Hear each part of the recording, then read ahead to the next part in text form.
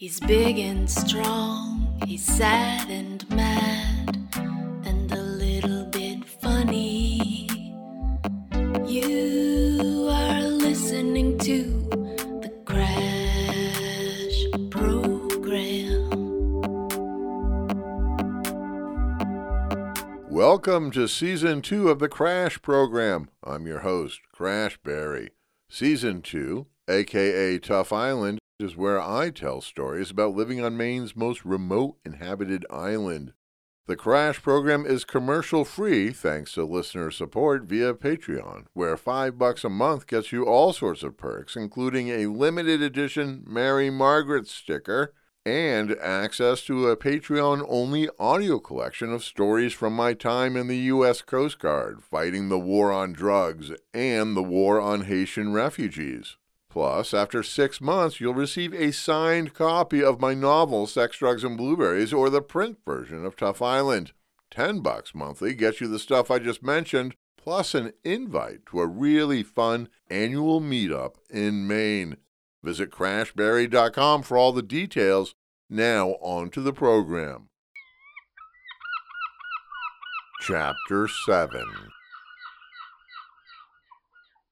Francis McNeil, also known as Frankie, and also known as Red, was one of my best friends from my time serving as a sailor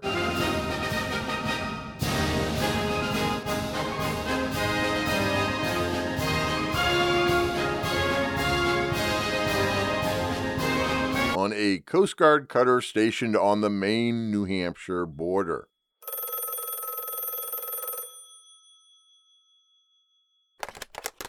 Hello? Hey, Crash, how you doing?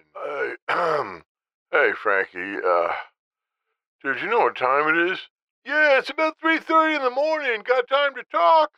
And while I was working for Captain Donald on the island, Frankie was working as a deckhand aboard a commercial Boston tugboat that sailed the waters from Baltimore to Halifax, Nova Scotia. Well, I was sleeping. Well, you're up now. Yeah. Man, I can't wait for you to meet her. She is awesome, beautiful. Oh, she's so nice, man. Oh, she's the love of my life. I know it. I can feel it, you know? Frankie was red-headed, impish, and Irish good-looking. He had a huge heart and a great smile and laugh. Yeah. Everything was a joke with him.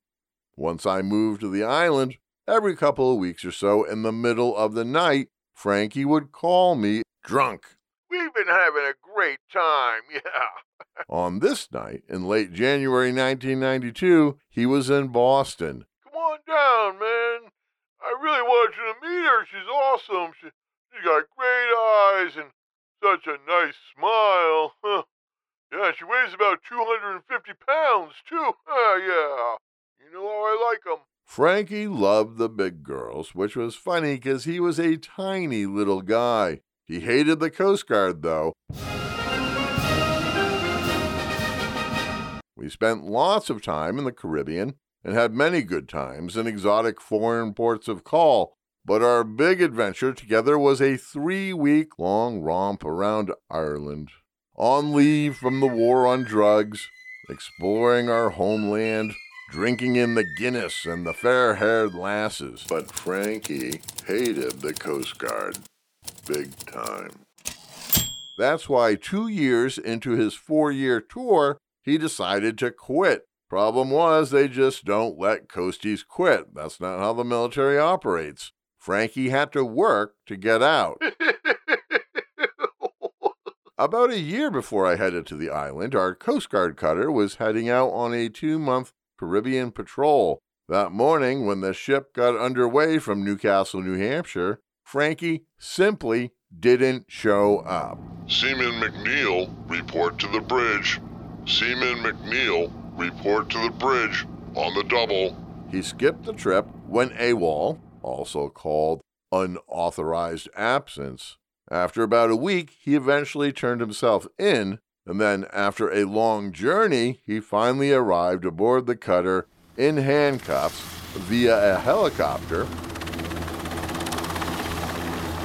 while we were off the coast of Cuba searching for drug smugglers. The night he got back, we hung out on the mess deck while he wrote a statement explaining his unauthorized absence. Hey, Crash, how do you spell unidentified? Unidentified flying object? You know, UFOs? UNIDENTIFIED. Okay, how do you spell alien? Frankie knew a dishonorable discharge from the Coast Guard wouldn't hurt his dream of working on tugboats. Yeah. So he kept being difficult. It took a couple of months, but he finally got his walking papers and became a civilian. So me, with my honorable discharge, was living in a cold shack, and Frankie was staying year-round on his uncle's cabin cruiser in a Boston marina, enjoying the high life and making tons of cash. Yeah, man, come on down! Yeah, man. I don't know. He made me the same offer he always did during the drunken phone calls. You can live on the boat with me until you get settled and pass your drug test. There's no way I'm going to pass a drug test. We'll get you a job on the tug. Meet a nice girl. Man, it'll be paradise. Problem was, there was no chance I'd pass the mandatory drug screening. Yeah, I've been smoking a bunch of weed, took mushrooms, acid several times, some pills. I bought an 8-ball of Coke. I don't know how long it would take for me to clean up. It couldn't be more than 30 days, though. I wouldn't count on it. There's probably enough THC in my system to give the lab technician a contact high. And staying sober for a month to clean out my system while still lobstering or hanging out with Frankie was out of the question. Come on, dude, you can do it. It'll be just like old times. Yeah. They returned to the life of a drunken sailor, while slightly alluring, felt like a major step backwards. The reality, I needed to go to college. Sitting at my table and getting high while pecking away at the typewriter and sending long narrative poems to the New Yorker wasn't helping me grow as a writer. Plus, my written material had a major weakness. My writing sucked.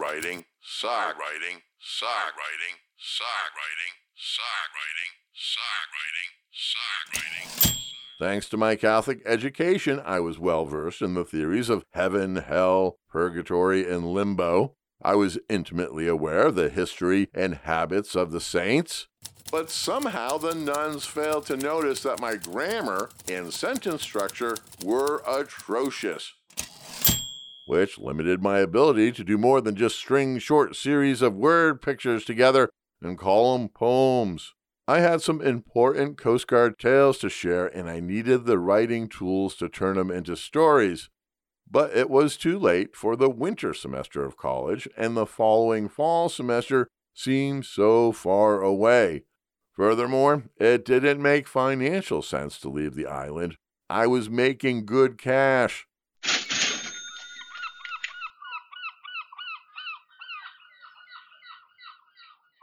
The boat price of lobster skyrocketed in the winter, and while we practically had to drop a trap full of rotten herring on the sleepy lobsters to convince them to crawl out of their burrows, luckily Donald was a real pro, so we were still making money. I know the secret money bottoms, places 40 or 50 fathoms deep, where the lobsters love to live in the winter. We'd go out to haul on days when everyone else stayed on the mooring, because Donald didn't fear rolling seas or a 3-foot chop or heavy wind. He was just happy to have the opportunity to get away from Mary Margaret. She drives me crazy. Very annoying. Working conditions were tough, but tolerable thanks to my long underwear and good boots and layers of flannel shirts underneath my oil clothes. I was usually comfortable, except for my hands. I couldn't find insulated gloves flexible enough for the intricate task of measuring and banding lobsters, or filling bait bags, or tying traps shut. Cold don't bother me, Captain Donald said. I just don't like gloves. Too confining. Yeah. He often worked bare-handed. That's right, bare-handed, even on sub-freezing days. And while the engine was burning lots of diesel, and he wasn't getting the best return on his bait, Captain Donald didn't care about the dollars and cents. Again, he was just glad to be out of the house And away from Mary Margaret. Donald! Donald! Donald! Donald! One night in late January, I was up at Captain Donald's and Mary Margaret's for dinner and a shower. Here's your check. Mary Margaret said, handing me an envelope. These days, with the cost of bait and fuel, you're making more than Donald. She was lying, of course, since my cut of the catch, 15%, came after the bait and fuel were paid for. Though you should be paying us for the privilege of making so much money. I was sick of Mary Margaret. For 9 months, I've been putting up with her gossip and backbiting. What made her such a bitch? Was it genetics, or was it the kerosene-laced water? Or was it because she was married to an insufferable? Doesn't matter. I hated the sound of her voice. And another thing was, Her nattering stories were annoying, and her blather was trivial and bored me. and then there was the time that we couldn't do the thing that we wanted to do. To her credit, though, she did make me 2 sandwiches for every day we went out to haul, but the sandwiches were awful, despite her rotating a steady cast of bland meats. Turkey bologna, turkey ham, turkey salami, and tuna fish. Every day I'd get a couple sandwiches and a couple apples, and some animal crackers, which were allowable under Captain Donald's diet for his diabetes. Oh, good. Some cookies. Twice a week, I'd go up to their house for supper. First, I'd take a 4-minute oily shower, their water still reeking from the kerosene spill years before that tainted their well. And then I'd sit at the kitchen table with Donald and wait for Mary Margaret to feed us. I'm so hungry I could eat a shoe, which, come to think of it, describes most of Mary Margaret's cooking. On this particular night, pizza was on the menu, coated with a thin layer of boring red sauce, sawdust mozzarella, and fresh chopped onions. Oh, how I longed for spice and salt, pepperoni or burger or sausage or garlic. Because of his diabetes. Captain Donald's diet didn't allow it, so we all went without. You'll never guess what Brenda told me that Pierre did. Huh. Mary Margaret said, taking a seat at the table. Come on, guess. I don't want to guess, and I don't give a frig. Captain Donald said, taking a sip from his glass of sugar-free Kool-Aid, then grimacing. Awful stuff. When's the pizza going to be ready? Mary Margaret turned to look at the oven timer. 6 minutes. She said. Brenda's brother is gonna fire him. Neither of us said a word. She wanted someone to ask why Pierre was getting fired, but Captain Donald and I weren't taking the bait. We both preferred uncomfortable silence to her babble. Twice now they've been setting some new gear, and he set the traps without tying them off. Mary Margaret shook her head. Can you imagine? Grown man pushing brand new traps overboard, forgetting to tie them off. Captain Donald tried to stifle a grin. He hated Pierre and often called him a fool, but he didn't want to encourage any more of Mary Margaret's banal chatter. Donald took another sip of the red Kool-Aid and scowled. Then he coughed and spit into his handkerchief.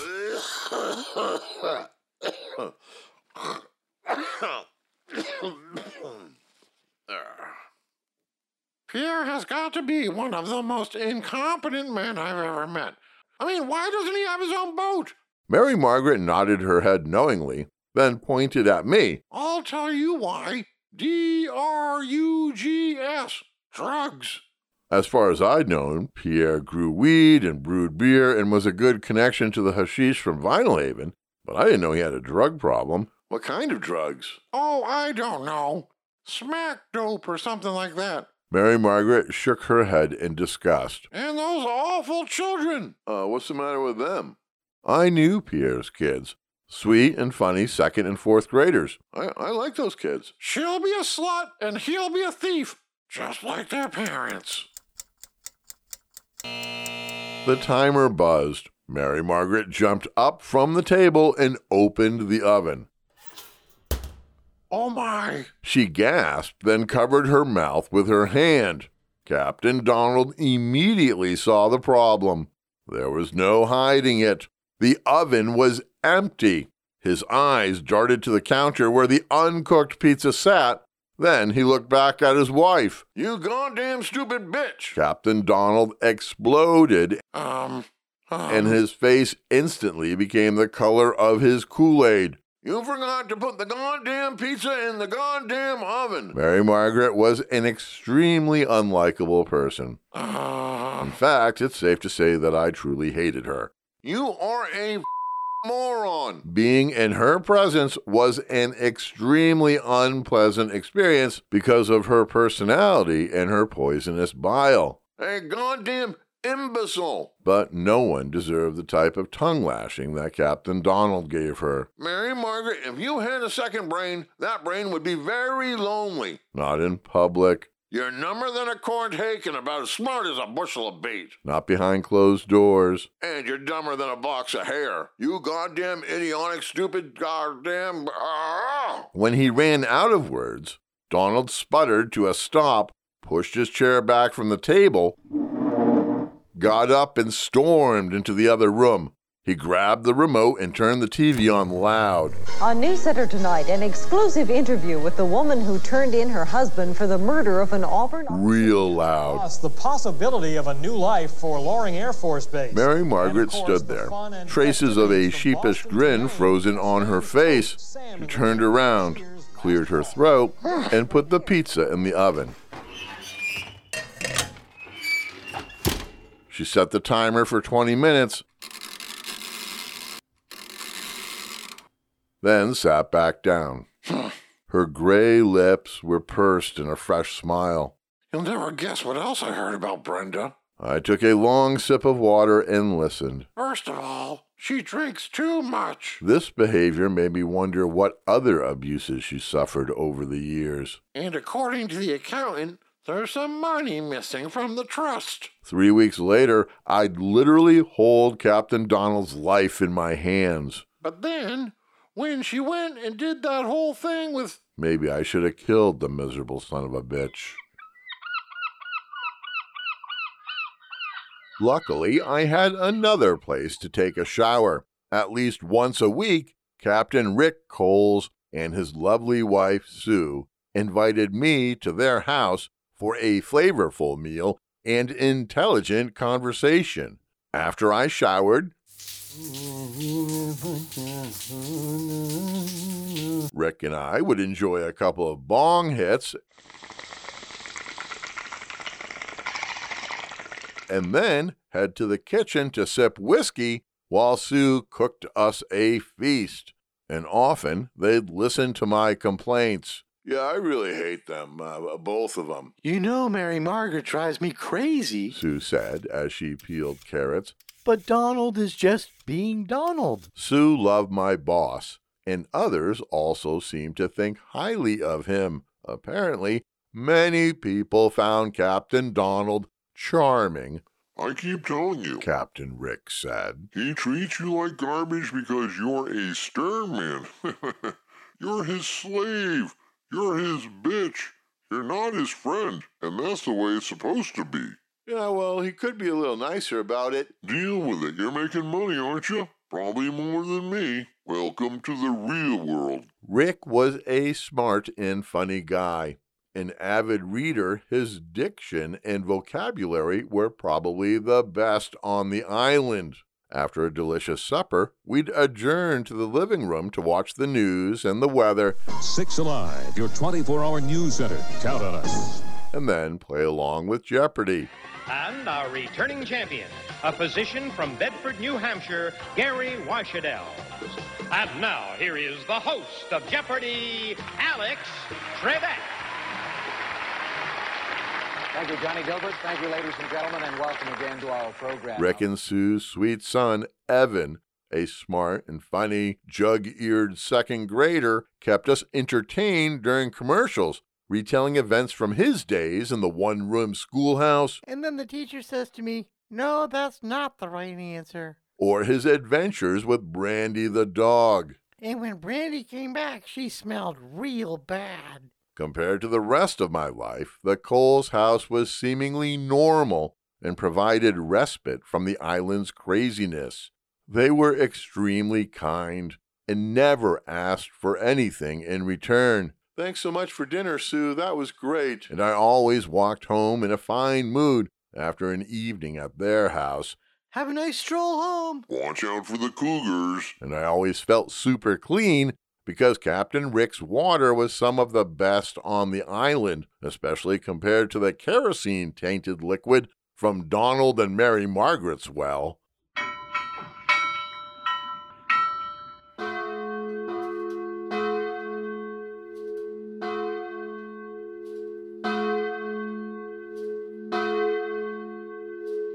Accidental death at sea is a sensitive topic among fisher people.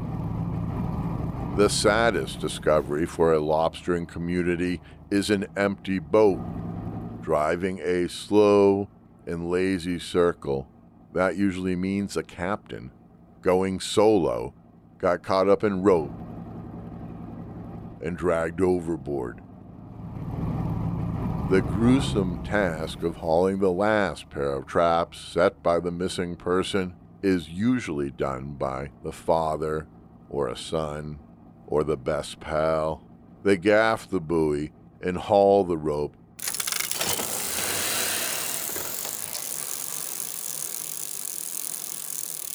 Knowing they'll discover the corpse of their loved one. Jesus, Mary, and Joseph. Jesus. Entangled. Jesus. And dead. Jesus.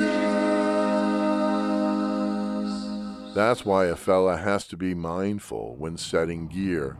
When a boat's deck is awash in rope, he might step into the bite of a fast-moving line.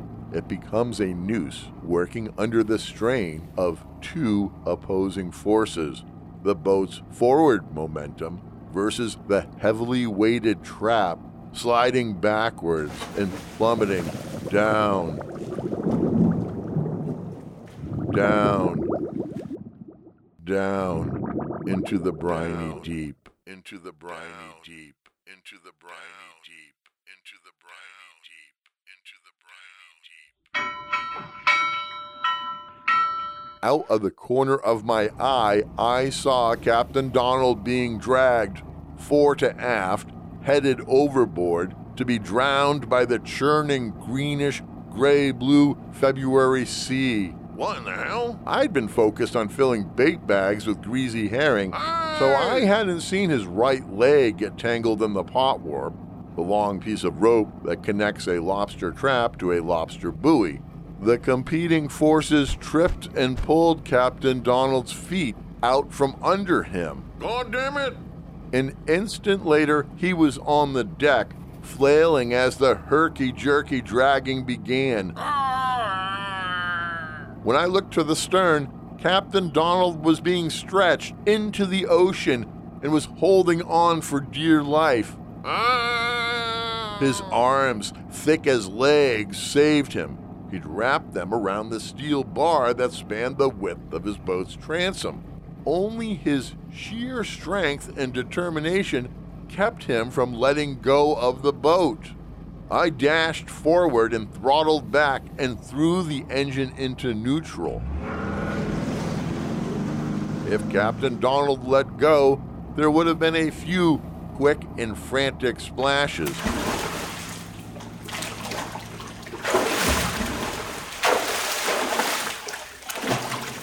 Then the plunge as the trap's weight pulled him down, down, down, down, below the surface, far from the surface, far from the oxygen, the air that would keep him alive. Would he have caught a final glimpse of his boat on the way down? Would Donald have stayed conscious long enough to feel his boots grow heavy with ocean? And realize his loyal orange oilskins that kept him dry for years, I'm screwed, had become a hindrance when getting dragged to the bottom? Would he have time to note the irony? Well, that's ironic. Being murdered by his beloved boat and the traps that he built by hand? See you later, Mary Margaret. Thanks for all the laughs. Donald didn't have to worry, though, because he wasn't a solo captain. He had a stern man. He had me. "Hold on, boss, I'm coming!" I yelled after putting the boat into neutral. Seconds later, I was at the stern, my sharp knife raised, blade poised to slash the line, trying to kill him. Donald's eyes opened wider in terror. Don't you dare cut those friggin' traps. That's $100 a pair.